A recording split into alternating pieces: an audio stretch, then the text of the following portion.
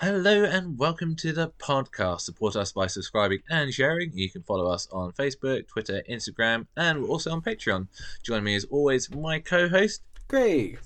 and your host, Adam. You're listening to Guilty Pleasure Cinema. Adam and Craig finally back together. One of us has COVID, the other one was busy. Adam and Craig doing a podcast that no one listens to. Well, we're in double digits, so we have some listeners. We have some followers and some likes on Instagram. We're doing all right. Double digits, that means that between us, you and I are 20% of our listenership. Yes. Excellent. Conspiracy Theory, 1997, the R-rated movie, is about a taxi driver with a pendant for conspiracy theories and becomes a target after one of these theories turns out to be true. Unfortunately, to save himself, he has to figure out which theories it is. Bwam, bwam, bwam. Nice. Was that the porno version of Bum Bum Bum? Bwam, Yeah. bwam, bwam, bwam, bwam. I had a bit of a free weekend, so pretty much what I did. Excellent. Ba-dum-tsh. How do you watch your porn? Are you one of those like, I watch the whole thing, or you like click? That's not doing it for me. Click forward. Look for me. Yeah, click. I Next don't video. understand how anyone pays for porn. Well, that's just crazy. Yeah. That is just Why crazy. would you do that? B, there has to be a little bit of plot. There has to be a little bit of setup. I can't just go straight in. There needs to be like, help! I'm stuck in the washing machine. Oh, don't worry, I've got a pizza for you. What are you doing, step bro? That's what Oh I'm saying. no! Oh no! Okay, cool. Good to know. With this, I can imagine that not a lot of people seeing conspiracy theories. I don't think anyone watches the movies that we watch. So should we roll trailer? I think we should absolutely roll trailer. You're just too good to be true. When you're in love, you'll jump from the top of the Empire State screaming Geronimo the whole way down. I love her so bad, well, she wrecks me. My name is Sutton. I'm with the Justice Department. I am an American citizen, and I demand to see Alice Sutton. He probably is crazy, but there's something about Jerry that...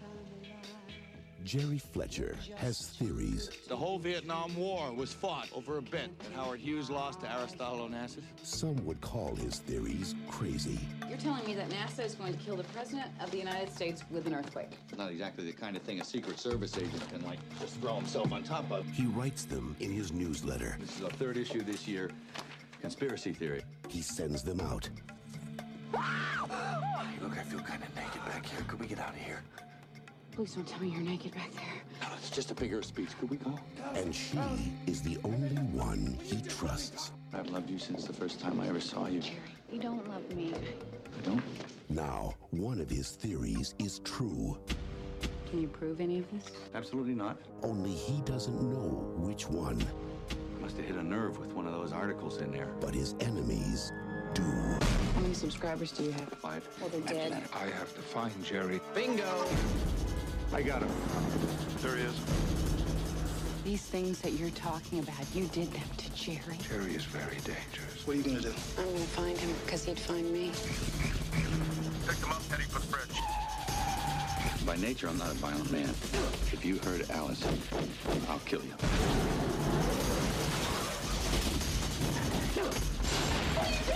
I'm torching my hub. Get down in this hole.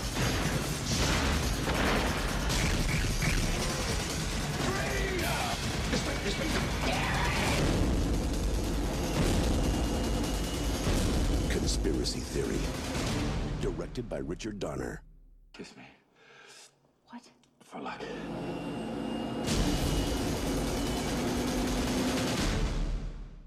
Bow, bow, bow. Director Richard Donner. Where do we know Richard Donner from? From your local kebab shop. Yes, the old Nailed Richard it. Donner kebab joke. Thank you. Thank you. right. You're Director awake. of Superman, Lethal Weapon, Lethal Weapon 2. Producer of Superman, produced a couple of the X-Men movies. He did the Goonies. He did direct the Goonies. Did do the Goonies, and also Assassins. Oh, Sly Stallone and Antonio Banderas? That is the one, yes. This Excellent. also has my favourite gift of all time with Antonio Banderas doing that, like, whoo!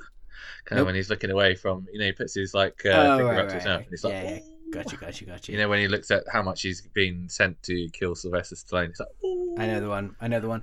That's also got Antonio Banderas shooting someone through a cast on his arm.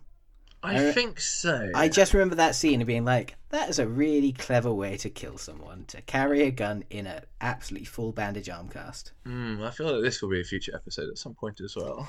Can I just say, I would like to put forward now an idea for a future episode, which I'm sure you will say no to, but I'm going to keep suggesting it until you say yes. Go on then. Grease. Why? So I watched it the other day. Okay. And I like Grease to the point of like, like childhood movie, watched it with my sisters. Grease is fucking terrifying. We've got rape, we've got date rape drugs, we've got like... Did she put up a fight? Well, rape. And it's really bad. Anyone that looks at Grease and goes, oh yeah, wholesome movie for kids, which is what my parents thought, are very wrong.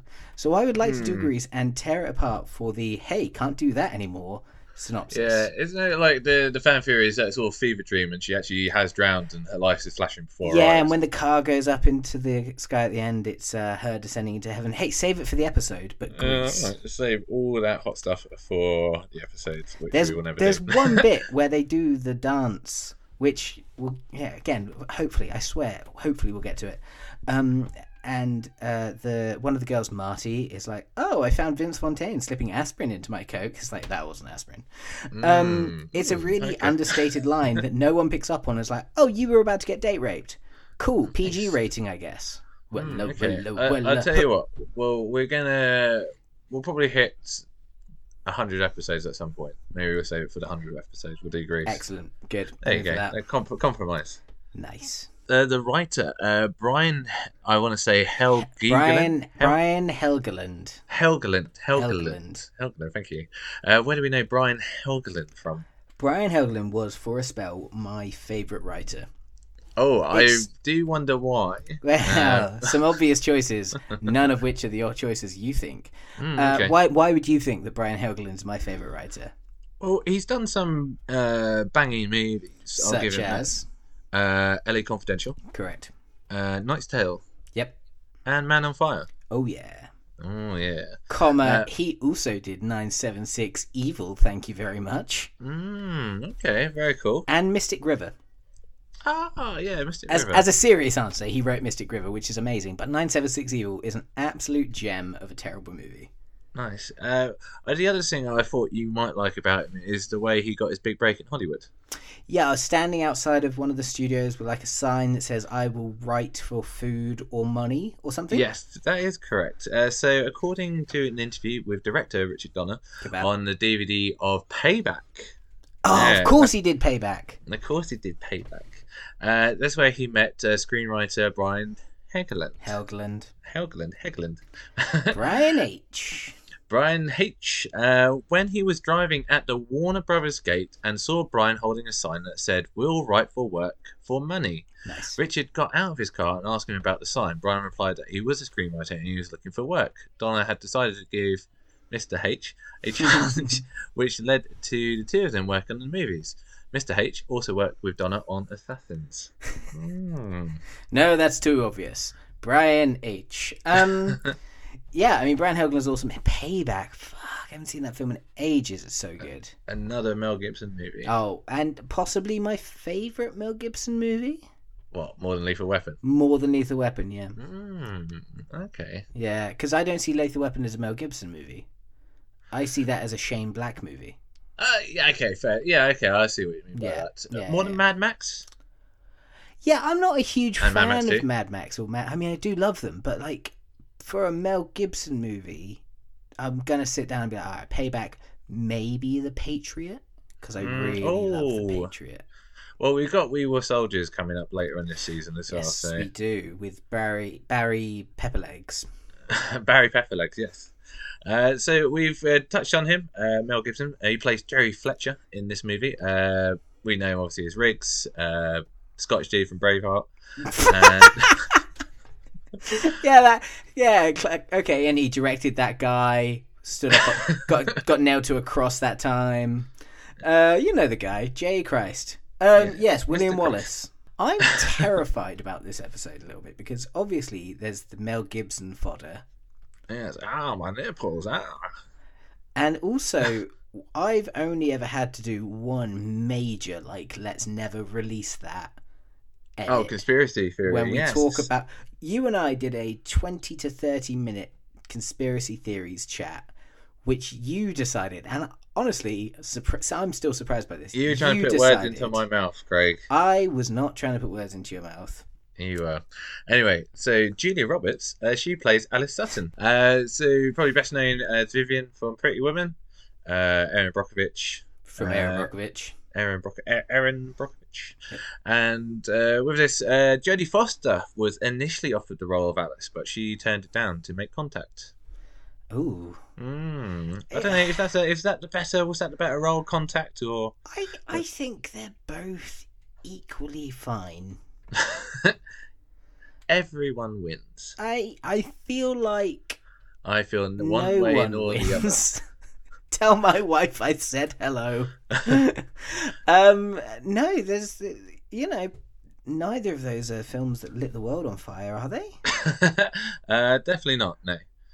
I never really liked Contact, and more people like it than don't, I think. So probably she did a good choice. But I felt like the Contact movie had a great premise to it. Maybe not executed as well as it could be. Obviously, probably Arrivals is the better version of Contact. Are you thinking of Interstellar? Because Arrival and Contact are very different movies.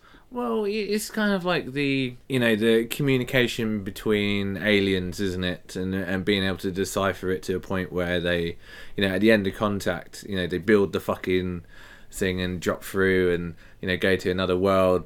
But did they? I mean, and then... Yeah, but did they is Contact. That's the tagline. Contact. But did they? But did they? The only other real notable person I've put onto the cast list is Patrick Stewart. He plays Dr. Jonas.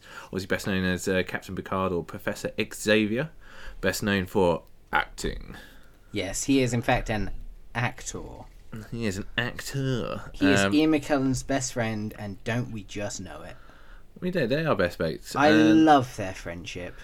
I'm sure that's going to be us when we're older. So with this, Craig, we're talking about conspiracy theories. What are your favourite conspiracy theories? Are they the lizard people, JFK, maybe the moon landing being fake? To reiterate, this is a conversation that we have had and decided not to release. Well, we can have a little bit more of a PG conversation about this, and we're not going to maybe delve into some of the more like weird and heinous conspiracy theories out there. Okay. But which one to you? To reiterate, last time we did it, we didn't talk about the obscure kind of niche ones. We were straight in for the big hitters. Which ones do I believe, conspiracy theory wise? I didn't say believe. I was just saying which your favourites. It could be like some whack job kind of out there ones. Oh right. Favourite conspiracy theories: Paul McCartney being dead. Oh, I like that one. So I don't believe it. To be clear, if the listener never heard the theory about Paul McCartney, do you want to describe it? Yeah. The theory is that if you play one of the songs backwards, it's John Lennon saying like Paul is dead, Paul is dead, Paul is dead, and the idea is that because he's not wearing shoes and apparently, even though he isn't touching the ground on the Abbey Road poster, that was the Beatles being like, oh, he's dead. Oh. We've lost Paul, everybody. You kind of skipped over the most important part of the conspiracy theory, that Paul McCartney was dead and was replaced by a double. Oh, yeah, of course, yeah. And they were trying to subtly drop hints through their media that was the case. If Paul McCartney was to have died, yes, it would be sad, of course it was. He was part of the Beatles, which is a phenomenal band, etc. But it would mean we would never have to hear Hey Jude sang live again. This is true. And that's not the worst thing. Fucking hate Hey Jude. I'm not the biggest fan. I'm not like the biggest Beatles fan anyway. I really appreciate. I think my favourite song by the Beatles is Paperback Writer. I was gonna, if you'd have put a gun to my head and said pick my favourite Beatles song, I would have chosen Paperback Writer for you. Ah, okay. Well, this is why we're friends. Mine is Something. I think Something's a wonderful song. But yeah, Hey Jude. But what is it? Hey, Hey, here all week. I just can't. It's just fucking boring as a song. Oh, it's a good crowd pleaser. Yeah, okay. I don't want to be part of that crowd. Oh, fair enough. Just to say, I used to work with a gentleman. I won't name his name, and he Brian H. Just to protect his identity in case he too has stumbled upon a conspiracy theory that might turn out to be true. He fucking believed in all of them. So the one that sort of really blew my mind was flat Earth theory. Oh, for fuck's yeah. I sat down with him one lunchtime and just like, right, I want to get to the bottom of all of this. Right, I want you to tell me how and why you think this is the case. And he's just like, well, there's loads of different theories, right? You know, the fact that it's flat, there could be a dome. There's the idea there's the ice wall and stuff like that. And he was like trying to show me videos and stuff like that. And I said, and at the end of it, I was like, so why do you believe this? And he's just like, well, you know, you got to kind of think, well, aren't they telling us? And it's like, but who's they? You know what I mean? It's just like it's always this idea of this the real conspiracy is that somewhere, somehow, people are withholding information from us. People don't want us to know this stuff. And you're like, who? Who are these people? Why would it benefit them? Why would anything that any of these conspiracy theories come out with, there was some very, very, very loose connection, and this is why this happened. And you kind of think to yourself, the best way of debunking people is just to go ask them directly, who do you think this benefits, and what would be the outcome of it? Is okay, so right, there's a flat Earth. Why would they want to hide that from us?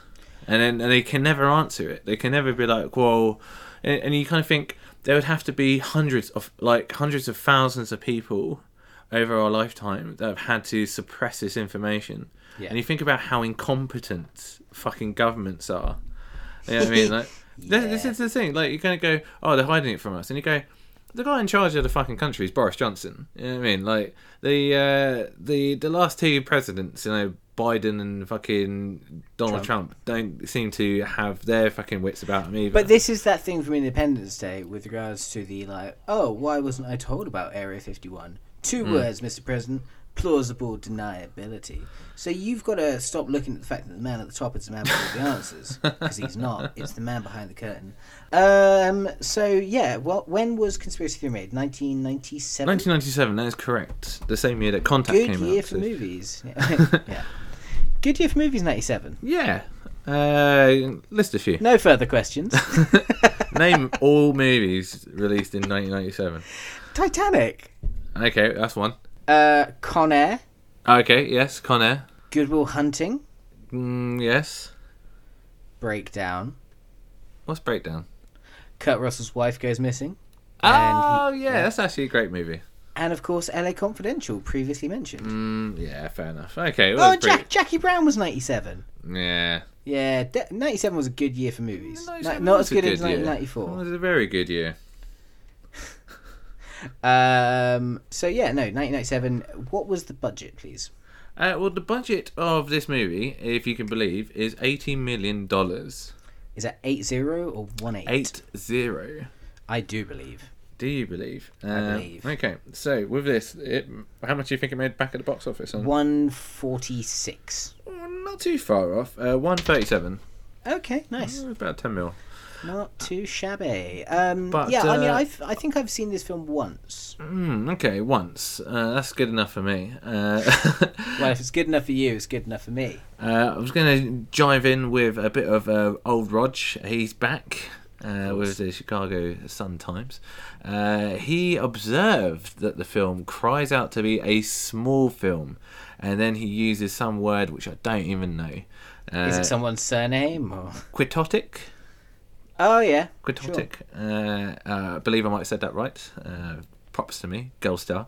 He says, a quixotic little indie production where the daffy dialogue and the weird characters would weave their coils of paranoia into a great offbeat humour. Unfortunately, the parts of the movie that are truly good are buried beneath and deadening layers of thriller cliches and unconvincing love story. If the movie had stayed at ground level and had been a real story about real people, it might have been a lot better and funnier. All of the energy in the basic material, and none of it is in the romance that is grafted on like an unneeded limb of a superfluous organ. Man, fucking Rod went in on that, didn't he? Yeah, I mean, I rember. Could just said it's not good. Total, yeah. Yeah, Like, maybe shit. All right, you know cheers, what? Rod. Oh, Roger's getting paid by the letter, is he? It fucking sounds it. I remember Mel Gibson in a cab Mm-hmm. and him getting some sort of PTSD from roadworks, which are like well remembered. sparking next to him. Yes. No, you say well remembered. That's it. That is Oh. all I remember. Oh, and Patrick Stewart is the bad guy. Did we mention him? Yeah, we did. Professor Xavier. Yeah.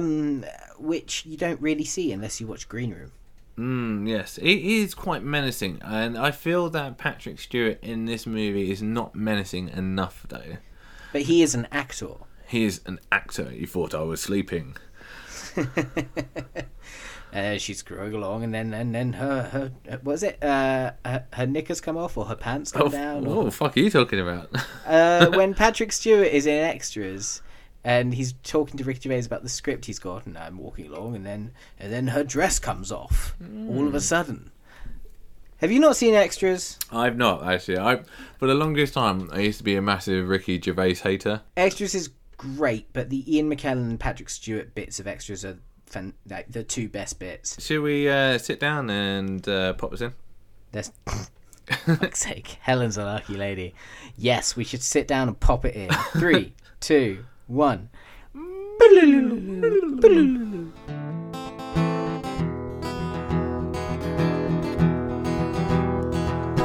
It is movie talk time.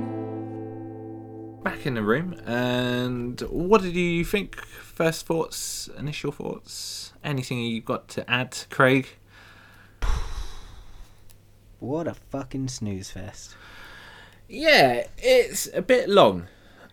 It's long, it's confused, it's boring, it's very confused. That's my main takeaway. This is a film that is confused. Is it trying to be a spy thriller? Is it trying to be a goofy cornball comedy? Who knows, everybody? Hey, did he kill Julia Roberts' father? No one cares at this point.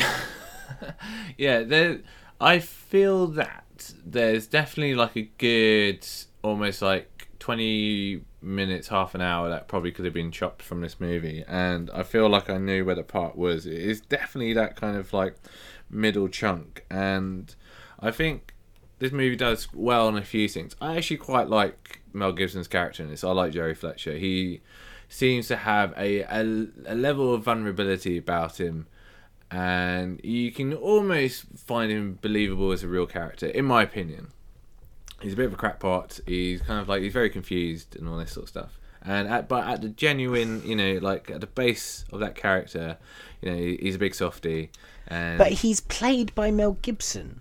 And that's the problem, is if this was Sam Rockwell, yeah, or John Turturro, or Adrian Brody, maybe, people that you wouldn't look at and be like, oh, they're a hunk of Hollywood. Like, don't get me wrong, Sam Rockwell's an attractive man, but he's not Mel Gibson levels of like rugged attraction sort of thing. Like, you wouldn't give this to, say, fucking Hugh Grant, and yeah. I would not give it to you for various reasons in particular. But there's no I don't look at Mel Gibson and see any level of vulnerability. I see Martin Riggs, I see William Wallace, I see, to be fair, I always see What Women Want, and he's not a vulnerable character.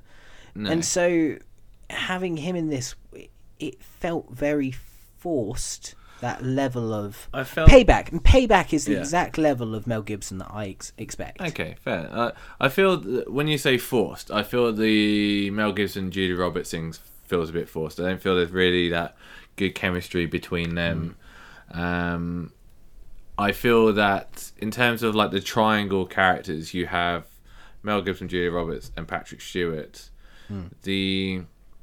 There's not enough between Patrick Stewart and Mel Gibson. I feel like there needs to be more of that. So I feel there needs to be Patrick Stewart's meant to be like the big bad guy, and obviously he just gets all his minions to do everything. Obviously he's like a bit of a puppet master, but yeah, I just don't get him. I don't feel like he's as menacing as he could be, and I feel that this movie falls a little bit flat. Kind of like what you're saying. The movie is a bit confused about what it wants to be, because it kind of sets up a kind of like a soft love affair entangled in the middle of this conspiracy that somehow Joe Fletcher is this would-be assassin. You know what I mean? Like he's the Manchurian Candidate basically, and it pulls a lot from stuff like that, which I really like. It kind of there's a few bits and pieces that come up in the movie where I go, oh yeah, that's a good little nod, like things like Catcher in the Rye, and when he talks about a lot of the other conspiracy theories as well, you're kind of like, yeah, okay, I've heard stuff like that before, and kind of does feel like it captures a little bit of that zaniness. Yeah. I mostly got annoyed by the jump between. The musical cues didn't help as well. The jump between I'm a really good sleuthy kind of smart, planning things together, gonna leave my car on the bridge, kind of private eye level. Yeah. And then just I made the fucking car crash. I'm gonna do a little skippity dance on the sideway whilst I send a pizza into. It was jump between an episode of the X-Files and an episode of Seinfeld at times. Yeah, fair. Okay, all right. So, let's get into some of the beats of the movie then. And there's so much to go through. I'm going to go through this real quick, and then obviously feel free to jump in. So, Joe Fletcher, played by Mel Gibson, he's obsessive compulsive, which I did quite like. I felt that they actually did get some of his quirks. The fact that he does seem to be obsessive about so many things, like keeping all the lids on shit in his fridge, and making sure everything's locked 3 times or whatever. So was that obsessive compulsive, or was that just to make sure that he wasn't going to get poisoned by Patrick Stewart? Good shout. Probably would have touched on this later, so I'll touch on it now. I feel that if you wanted to dissect Jerry's mental state, he probably has some form of obsessive compulsiveness, but really at the end of the day he's probably he's obviously suffering from paranoia, and you could maybe say that he's some sort of schizophrenic. I mean, he sees he sees things, or he hears things, and you probably could verge on that. He's obviously mentally unstable. He's unhinged in a way, not Russell Crowe unhinged, but that's a great movie. Yeah, it's a great movie. But yeah, I would say that it combines with a few things delusional. You know what I mean? So it's kind of verging on that. Yeah, slight vein of schizophrenic. Yeah. And with that comes the whole kind of conceit of everything he says is absolute gibberish, bullshit, bonkers, bananas, until the one thing he says is actually true. And so he's in the cab being like, who shot JFK? Oh, who shot JFK? Or who shot... serial killers... No, assassins have 3 names. Lee Harvey Oswald. I can't think of any of the others off the top of my head. But those that fail only get 2 names. Only if they succeed do they get 3. Yes. John Wilkes Booth, Lee Harvey Oswald, Mark David Chatham, etc. Yeah. And that's like a whole thing. It sets the idea up of serial killers. But then he starts talking about, and this is again, I'm honestly gonna jump around so much. Yeah. I feel that we will on this one. But him to be like, they've got silent helicopters, and then later on there's a silent helicopter. I was like, that's fucking ridiculous. That we've just verged into Looney Tunes territory with the helicopter that, because it's dark at night in a city full of lights, no one sees the helicopter that's has to be making at least a and no one's looking to be like, that's a silent helicopter. Or have you ever heard a silent helicopter, Craig? I've heard one falling in the woods, yes. And that is also the sound of one hand clapping. This is what I'm saying. Silent helicopters could be a thing. You just don't know because you've not heard one. You know why you've not heard one? Because they're silent. So fuck you. with this, obviously we can see how like slightly deranged he is, because at one point in the cab he's talking to himself because he thinks he's got a passenger in there. So that's what I would think, that maybe slightly schizophrenic. But it kind of sets all this up. We also get introduced to Julia Roberts, who works as a US attorney at the Justice Department. Do we get introduced to Julia Roberts? Well, we do a little bit. Like, so, right, weirdly, you know when he picks up that dude at the beginning? Yeah. And he's, like, making out with a girl. I could not tell if that was actually meant to be Julia Roberts or someone just looked like Julia Roberts. I thought that was someone that looked like Julia Roberts, but I thought that dude actually... Because this is one of the things that the film does, of being like, oh, look, is this guy going to come back into it? Is this guy going to come back into it? And I thought that dude came back into it. Am I wrong? Could be. I mean, this is what, like, there's so many of those kind of like little characters that, like, oh yeah, that's that guy. Oh, he's a fucking special agent as well. I didn't know. Mate, everyone in this movie could possibly be. I was not paying that much attention. Well, the main one is his friend in the wheelchair. Right, so when they pull up and he like fucking splashes and sprays all those people on the sidewalk, all those African American guys, I was a bit like, God damn it, Mel Gibson. And he... Going off script. he's like laughing in their faces, like, and just like, but then he has like a casual chat with him. It's like, hey, sorry for being an arsehole there, but give me those fucking newspapers. And he's a bit like, a weird relationship going on here. So his whole thing is he takes a newspaper and then he puts in his newspaper, which is the conspiracy theory newspaper. And honestly, I don't think that guy in the wheelchair, because I will get to it, but I don't think that guy in the wheelchair was supposed to be a let's get him back and like for the end scene, and that's been the whole thing. I think that they did that at the end to be like, let's get the guy in the wheelchair back, and so this fucking obviously refilmed, tacked on ending has some sort of weight and resonance to it. But actually, yeah, he's just getting the newspapers and putting his own conspiracy theory newspaper inside them. And so we go to his house and we get the like Woodward and Bernstein newspaper pressing, and it's like 1930, see? and so he's being like, oh, someone in Panama or something got killed, but the president was in the air and earthquakes are being created, and someone drowned at a subway station, and actually that was supposed to have some such who cares? And honestly, who could care? Alright, but did you like about when he does pull up to Julia Roberts' apartment to stalk her? Yeah, sorry, that's what I meant when he's like, do we get introduced to her or do we watch her from afar in a very Sting kind of every breath you take kind of way? It's too good to be true. Can't take my eyes off you. But did you like? I really like the way some of those things were framed. Obviously, the most obvious thing is like he's looking through the binoculars while that song's going on. But I actually liked it when they shot it from the back seat and you can see his eyes in the rearview mirror, and he said like, "I can't take my eyes off you." And I was like, "That's good film work." Yeah. There's not bad film work in this. Richard Donner Kebab, $5.99 with chips, is excellent as a filmmaker. Yeah, he's alright, isn't he? Yeah, he's done okay. He's done alright as Richard D. But the film itself is just snoozy. Yeah, I feel like it's meant to have a slight slow burn to it, because it's, as I said, the idea that one of these conspiracy theories that Jerry has come up with, it turns out to be true. And so at some point, Jerry does identify some men on the street as CIA agents and follows them into the big, unassuming building and is captured by them. So this is where he wakes up in a mental hospital, bound to a wheelchair, and a doctor, played by Patrick Stewart, tapes his eyes open and injects him with LSD and interrogates him using torture. I thought this was a wonderful blend of A Clockwork Orange and The Marathon Man, with the eyes taped open and the like unseen man, which in The Marathon Man was Laurence Olivier doing the questioning of like, is it safe? But then with that fine blend of Kang and Kodo spraying Homer with rum.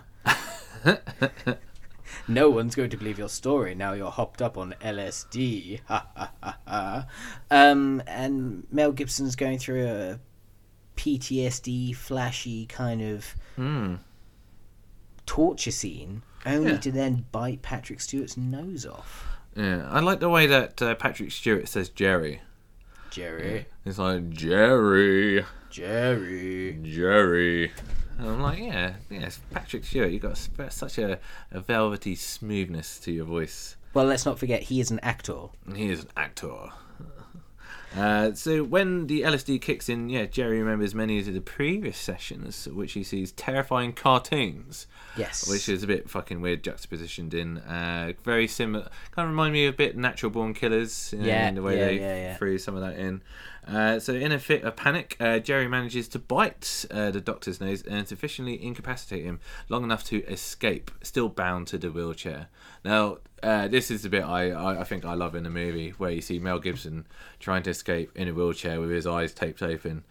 It's fucking hilarious. It is hilarious, but this is also where I thought, like, that guy in the cab who was making out with a woman, and he's like, "Oh, love teaches you how to fly."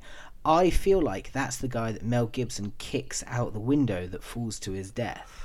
Oh, Craig, yes, you might And actually if be it right. is 5 stars, conspiracy theory. Yeah, okay, well, I'll have to rewatch that at some point. Yeah, Not anytime soon. It might take some time. Because let's not forget, this is a plus 2 hour movie. Yeah, mate. I did feel the numb in the bum. Yeah. While watching this movie.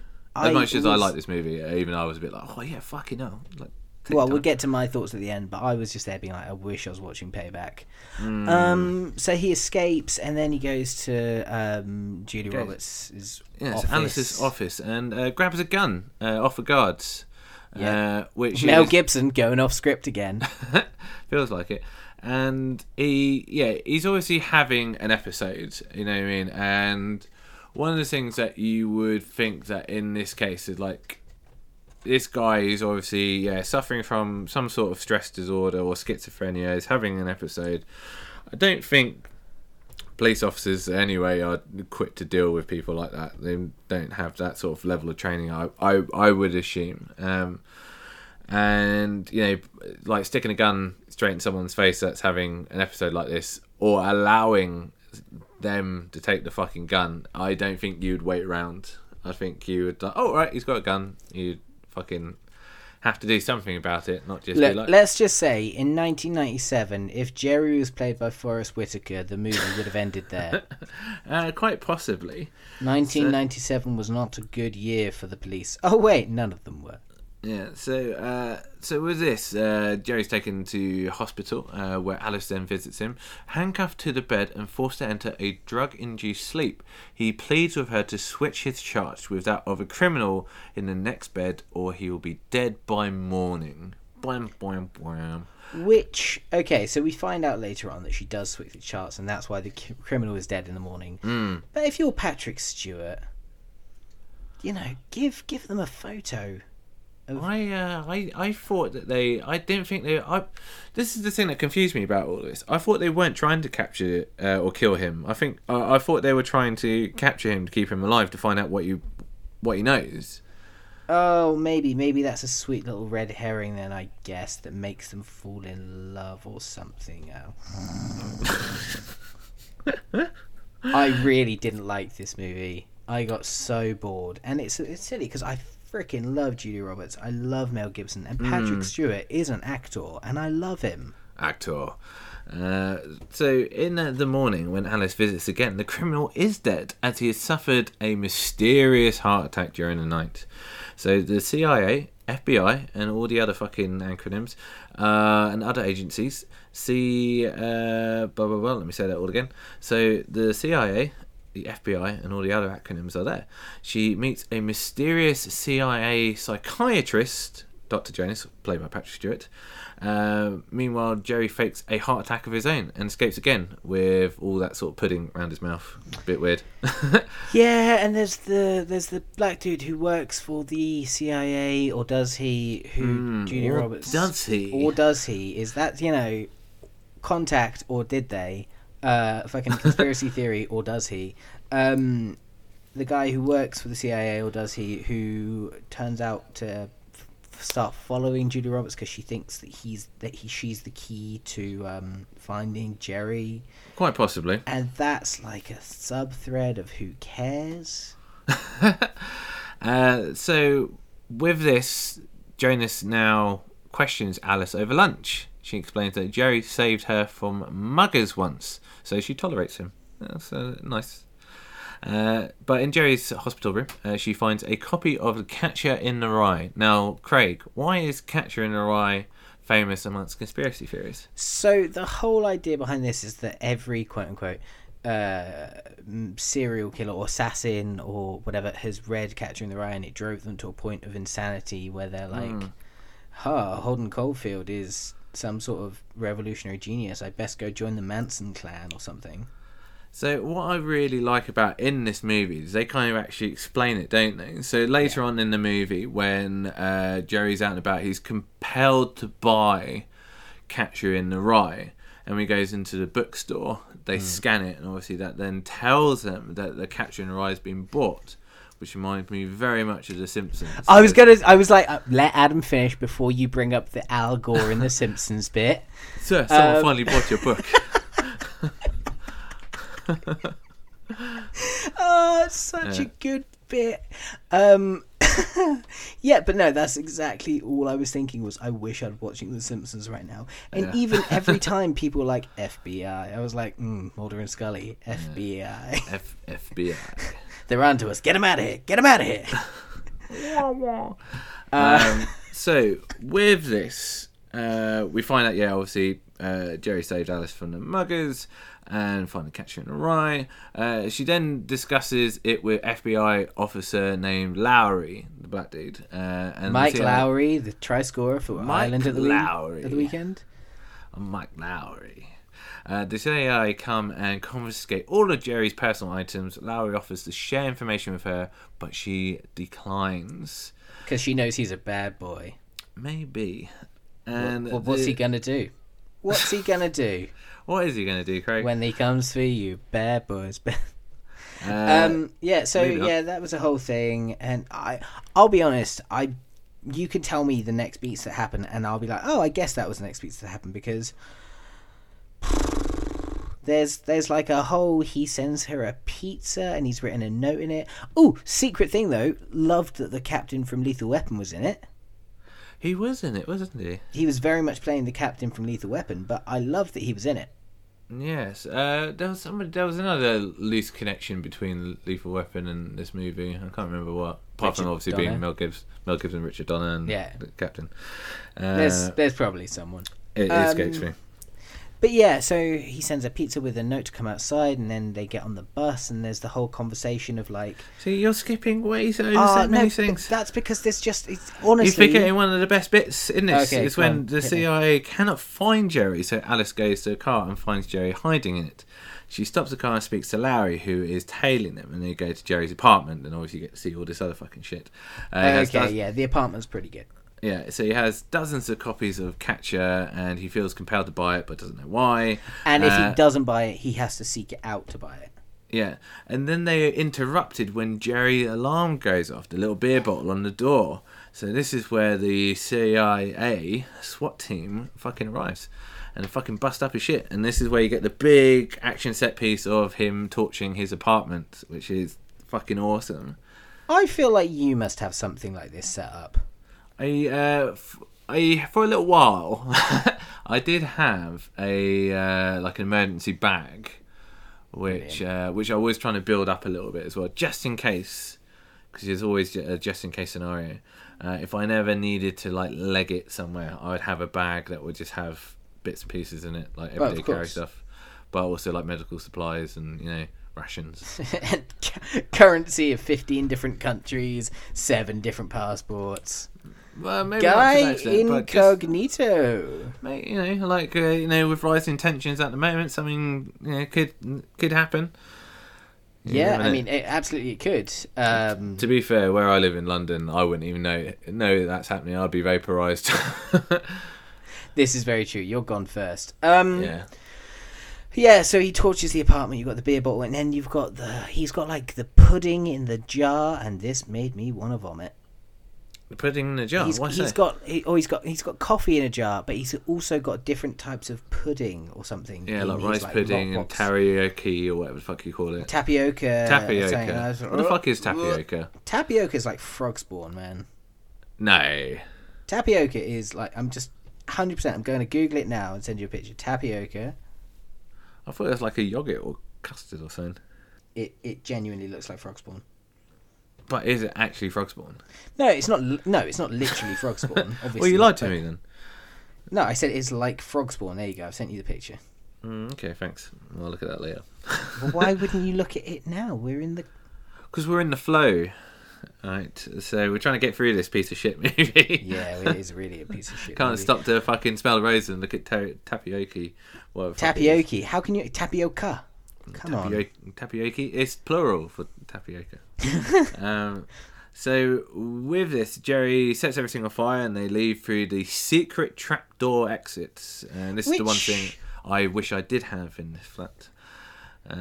But yeah, in the room there is a large mural on the wall which features both Alice and the triple smokestacks of a factory near the mental institution. Yeah, so the mental institution kind of comes into play later. My question is, does he rent 2 apartments then, or what were we saying? That's a really good question, Craig. I want to think that he doesn't, but the people downstairs don't live there, or it's like abandoned apartment. Okay. So what we're saying is shut up Affleck, just to be clear. There's a bit of a shut up Affleck. There's a lot of shut up Affleck in this movie. So the pair go to Alice's apartment, and he reveals he's been watching her through the window. Naughty boy. And she kicks him out, quite rightly. Outside, Jerry confronts Lowry as his partner is taking out her place, and he warns them at gunpoint not to hurt her.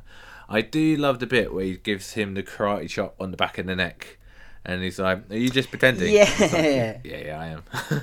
Yeah, just pretending that he hits him properly. I enjoyed that as well. Yeah, I actually quite like the Lowry character in this movie. I think he's got, like, there's a good level of humour, which it kind of does break up a bit of the tension, a bit. Yeah, no, he is a good kind of distraction away from the actual plot point. The only problem is that this is a 2-hour movie, so if you're going to put a gun to my head, like, yo, what are you cutting out of this? It's like probably going to cut out Lowry. I think Lowry's the best thing in this movie. So the pair go I'd love to see the Lowry movie, and we did. It's called Bad Boys. So with this, Jerry's now compelled to buy another copy of Catcher in the Rye, and the CIA do detect the purchase and send agents to catch him. And this is Craig's favourite part, because this is where Jerry sees the black helicopters with men rappelling down to him as he goes into the theatre. So stupid. So stupid. And he goes into the theatre because no one's heard the fucking helicopter, and he's like, "Oh, there's silent. How are you going to hear a silent helicopter?" The amount of times you've been like, "Oh, a silenced pistol isn't actually silence." Yeah, that's true, but that's in the real world. Well, in make believe land. In make believe. I'll take a stroll down Gumdrop Lane. He runs into the theatre. The people tailing him bloody terrible, and then he's like, "Oh, yeah, they're not very good, are they?" No, they're really bad. They're almost as bad as Tango and Cash are at tailing people. Bomb, there's a bomb, and everyone escapes, and he escapes, and we carry on the movie. Honestly, man, snooze fest. I feel that this is actually at the time, though, that somebody was bombing theatres in New York, though.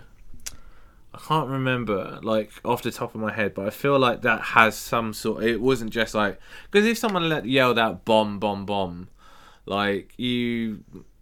Like, after everything that's happened in London and things like that, and you'd be, like, a little bit like, oh, yeah, fair enough, all right, let's get the fuck out of here. But I feel like in 1997, if you're in London, someone yells, bomb, bomb, bomb, you know, it's probably people a bit like, shut the fuck up, mate, I'm trying to watch a movie, I don't think that's true. I mean, there was the 1997 Brooklyn bombing plot. That was it, but, yeah. Maybe that's what I'm thinking of. Yeah, I mean, you know what? If 9/11's taught us anything, it's to be worried about bombs. No, everyone's always been worried about bombs, Adam. I don't know. I don't think I would be. Alright, okay. if I'm watching The Batman, and someone shouts bomb in the theatre, I'm like, I'm going out. I'll take this risk, I think. You're going to go out watching the Batman? Yeah, that's a good way to go. Have you seen the Batman yet? I've not seen the Batman yet. Okay, That's what I'm saying. If it's the last film you ever watch, fair play. I'd be pretty happy. I've seen some good reviews for it. People Yeah. saying it's fucking amazing. So... Yeah, but people are wrong. Just that's a hard fact of life, especially when it comes to movies. People are wrong. So yeah, he calls bomb. He escapes. So with this, Alice has been now calling each person who used to get Jerry's newsletter. Yeah. But they've all died that night, except for one. Who is that mysterious one? Jerry uses a ruse to get her out of the office with the pizza, as you said. And this is where, in the subway station, where one of Harriman's... it's the whole drown conspiracy thing. You know what I mean? Like, where at the beginning of the movie, some fucking rich person died from a drowning, but then there was a flooding in the subway, so Jerry linked them together, and I think that's the one that's kind of turns out to be true. Yeah. This is where Jerry also says, "I love you." And he gets fucking rejected. Sorry, mate. I just want to be friends. Yeah, that's you don't like that. Have you ever had that? Have you ever had "I love you"? That's nice. Thank you very much. Goodbye. What? Have you ever had any? Have you ever said "I loved you" to someone only to get rejected? Yeah, all the time. My dad.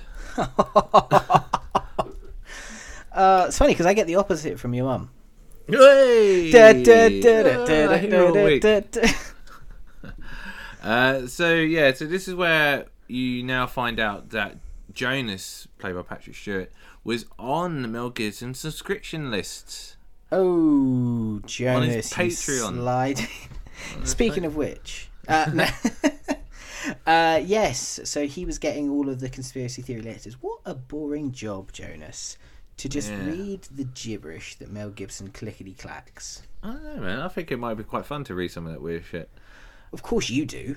Right, but this is where Jonas now shows Alice a photo of her father taken from Jerry's locker and claims that Jerry went out of control and killed her father, and she is crushed. Bum, bum, bum. Better movie is this at the end of this. Mel Gibson's like, "No, I am your father." Because what is the age difference between them? I don't think it's as much as you think it is. I think it's considerable. I don't think it's as bad as Richard Gere and what's her face in Julia Roberts in The First Night. Oh no! I mean, no, it's not that bad. Yeah, that's outrageous. Age difference. Mel Gibson is. It's probably what 60, 65. No, that's a different Mel Gibson. I want the actual Mel Gibson. Son of a bitch. Okay, how's there two Mel Gibson? Yeah, why wouldn't you give me IMDb? The Mel Gibson was born in 1956, and Julia Roberts was born in 1967. Okay, only 11 years. Yeah, exactly. I told you. Yeah, fair enough. So this is now where there's the car chase a little bit. There's the tracking beacon in the pizza box and all that jazz as Jerry drives Alice to her father's private horse stables. So you know she comes from good stock. And Jerry tells her that he can almost remember what happened and he's taking her to where the music is playing. Alice turns on her mobile phone so they can still track her. Now, one of the most egregious things that happens in this movie is that she uses her mobile phone in the subway station. And you're like, get the fuck out of here. This is the 90s, love. No way you're getting reception down there. Hard pass on that. No way. Hard pass. Yeah, no, that's up there with bad calls in movies. I feel like there's something like that happens in The Jackal with Bruce Willis and Richard Gere, but I can't remember. Anyway, and Jack Black, never forget. Oh, Jack Black, what a never man. forget Jack Black's in that movie. One arm black. So yeah, he takes us to the stables, and honestly, they come again to take him out, and I'm just like, yeah, okay. I feel this should have been the end of the movie. It should have been, and this whole stables. I was here. I remember this because this is where Jerry remembers that he was sent to kill her father, a judge who was about to expose Jonas's operation, but he couldn't kill him. Instead, they became friends, and Jerry promised to watch over Alice before the judge was killed by another assassin. So yeah, this should have been the big climax. This should have been where the big fight should have happened, because this is where you had the silent helicopter, your favourite, flying in, and you had all the like sort of snipers and the team. This could have been like the big final showdown, but but it wasn't. And we see, not. and then Mel Gibson gets captured, and they're like, "Oh, we're going to take her out." I don't know why it's George Takei, but it's my best Patrick Stewart. Oh, we're going to take her. Oh my! And he's like, "Oh, you've never seen her run." Yes, Now, this is true. You've never seen her run. as a PT, would you say there's a big difference between running on the treadmill, which was a 1997 flat treadmill, and running outdoors in the elements? Yes, there is, Craig. Because one of the things with running on treadmill is that you don't get any what's called ground force reaction. So when you're running outside, you apply force to the floor, and the force is pushed back through the ground. Now, when you're on a treadmill, the belt is moving underneath you. So when you strike the treadmill belt, by the time you actually create any connection, or what you call the first point of contact, your foot is actually getting sort of almost pulled or whipped behind you, so you can create what's called a foot whipping motion. So you don't actually get to load your muscles very well. If you will. Yes, indeed. So with this is why you find that people that run on treadmills aren't very good with running outdoors, because they don't learn how to run properly. So they don't learn how to do things like lift their knees properly. They don't know how to land on their feet properly. And with this, you get all sorts of weird running patterns. So it's always better to run outside. Absolutely. And so that was a big gripe I had with this movie. Then the sniper is like tracking her down. He takes the shot, but his other buddy runs in line with it, and he gets shot. And that sniper is just like, she won this one. Well, no, you run like it is one of those things. Like, oh man, she's just too fast for us in this helicopter. It's the reverse Slowmobile from Austin Powers. It is a little bit. So, where are we? So, right, we're in torture bit. So Jonas is torturing Jerry again. Meanwhile, Alice leads the FBI men, who are not actually FBI, but a secret agency that watches the other agency. OGA, if you will. So this is like where I'm just a bit like, you what? So there's like two essentially warring factions of agents, or like shadow governments, or whatever the fuck you want to call them, and they're both trying to do one over the other. Why? Who knows? Don't ask questions. So this is where she takes him then to Jonas's office, but it's been entirely dismantled. There's no one there. Like, it was never there at all to begin with. Yep. Yeah, other films have done this better. Other films will continue to. Other films before it did it better. It wasn't a moment where I was like, "Oh my god!" It was very much like, "Yeah, okay, yeah." Like I it was a little bit like that. It was a bit like, "Oh, okay." Well, yeah, no, that's ticking a box, I guess. So yeah, then Alice is trying to find Jerry, and she goes to the mental institution that's held in what is a nuclear power plant, or like some sort of there's a power plant situation opposite the mental hospital, the Free Smokestacks. Yeah. And honestly, because the porter makes reference to the power station, that you can see it only facing a certain way from the hospital. Yeah, and she just strolls right in like it's nobody's business. Well, is she a DA? DA, or she works for the Justice Department. She's got a badge. She has a badge, and she gets in, and she finds Jerry because he's shouting to her through the air vents. Right? Yes. Well, she's shouting for him, and he's like, "Oh, I can hear you. I think you're dead." That sort of thing. So he's obviously still a bit hopped up, and then they start singing to each other. It's too good to be true. Can't take my eyes off you. That song. Nailed it. And so, man, honestly, like, they drown Patrick Stewart, and that's the movie, except no, because he gives them like the fall up blast. It's like pow pow pop pop pop pop pop. Yeah, just take it away, because honestly, I just checked out of this one. Yeah, so Did you not like the swerve though? So with Alice tells Jerry she loves him as he's taken away in the ambulance, but sometime later Alice visits Jerry's grave, leaving his union pin from his taxi driving upon it before returning to the horse riding. Very sad. Jerry's dead. As she rides away, Jerry Lowry and Flip, who I assume is the black guy in the wheelchair, is watching her. Jerry is not allowed to contact her until they are sure they have rounded up all of Jonas's other subjects. He secretly lets her know he's still alive by placing the union pin on her horse's saddle, and the film ends. Bow, bow, bow, ba-dum, bow, bow. Right. Jerry Springer, final thoughts? Just couldn't care with this one. Really.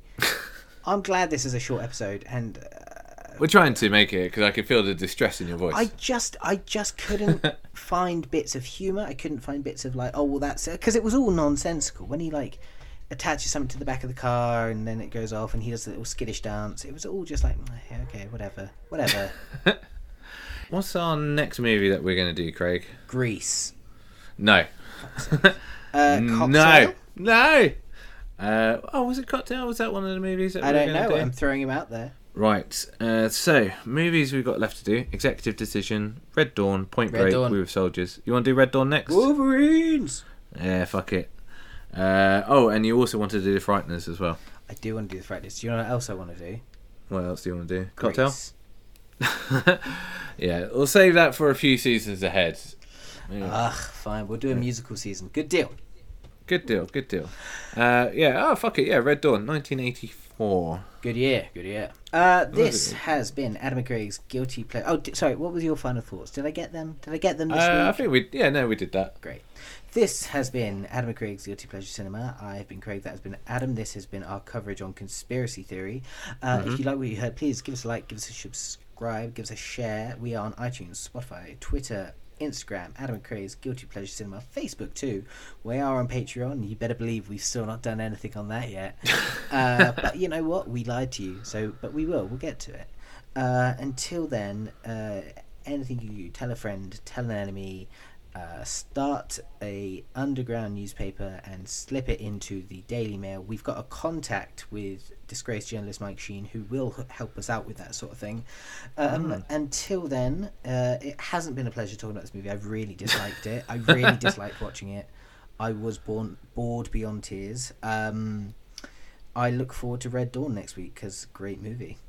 Sweet. Awesome, I'll see you there. Red Dawn, just quickly, is Red Dawn a little bit too close to the bone currently? Oh, actually, that's a great shout. Should we not do Red Dawn? Oh, yeah, I wasn't even thinking about that. Or should we? Should we be the guys brave enough? Hey, tune in next week to find out whether we did Red Dawn or something very much not about Russians invading another country. I think we shall do it. Until then, have a great week, my friend. You too, buddy. Bye-bye.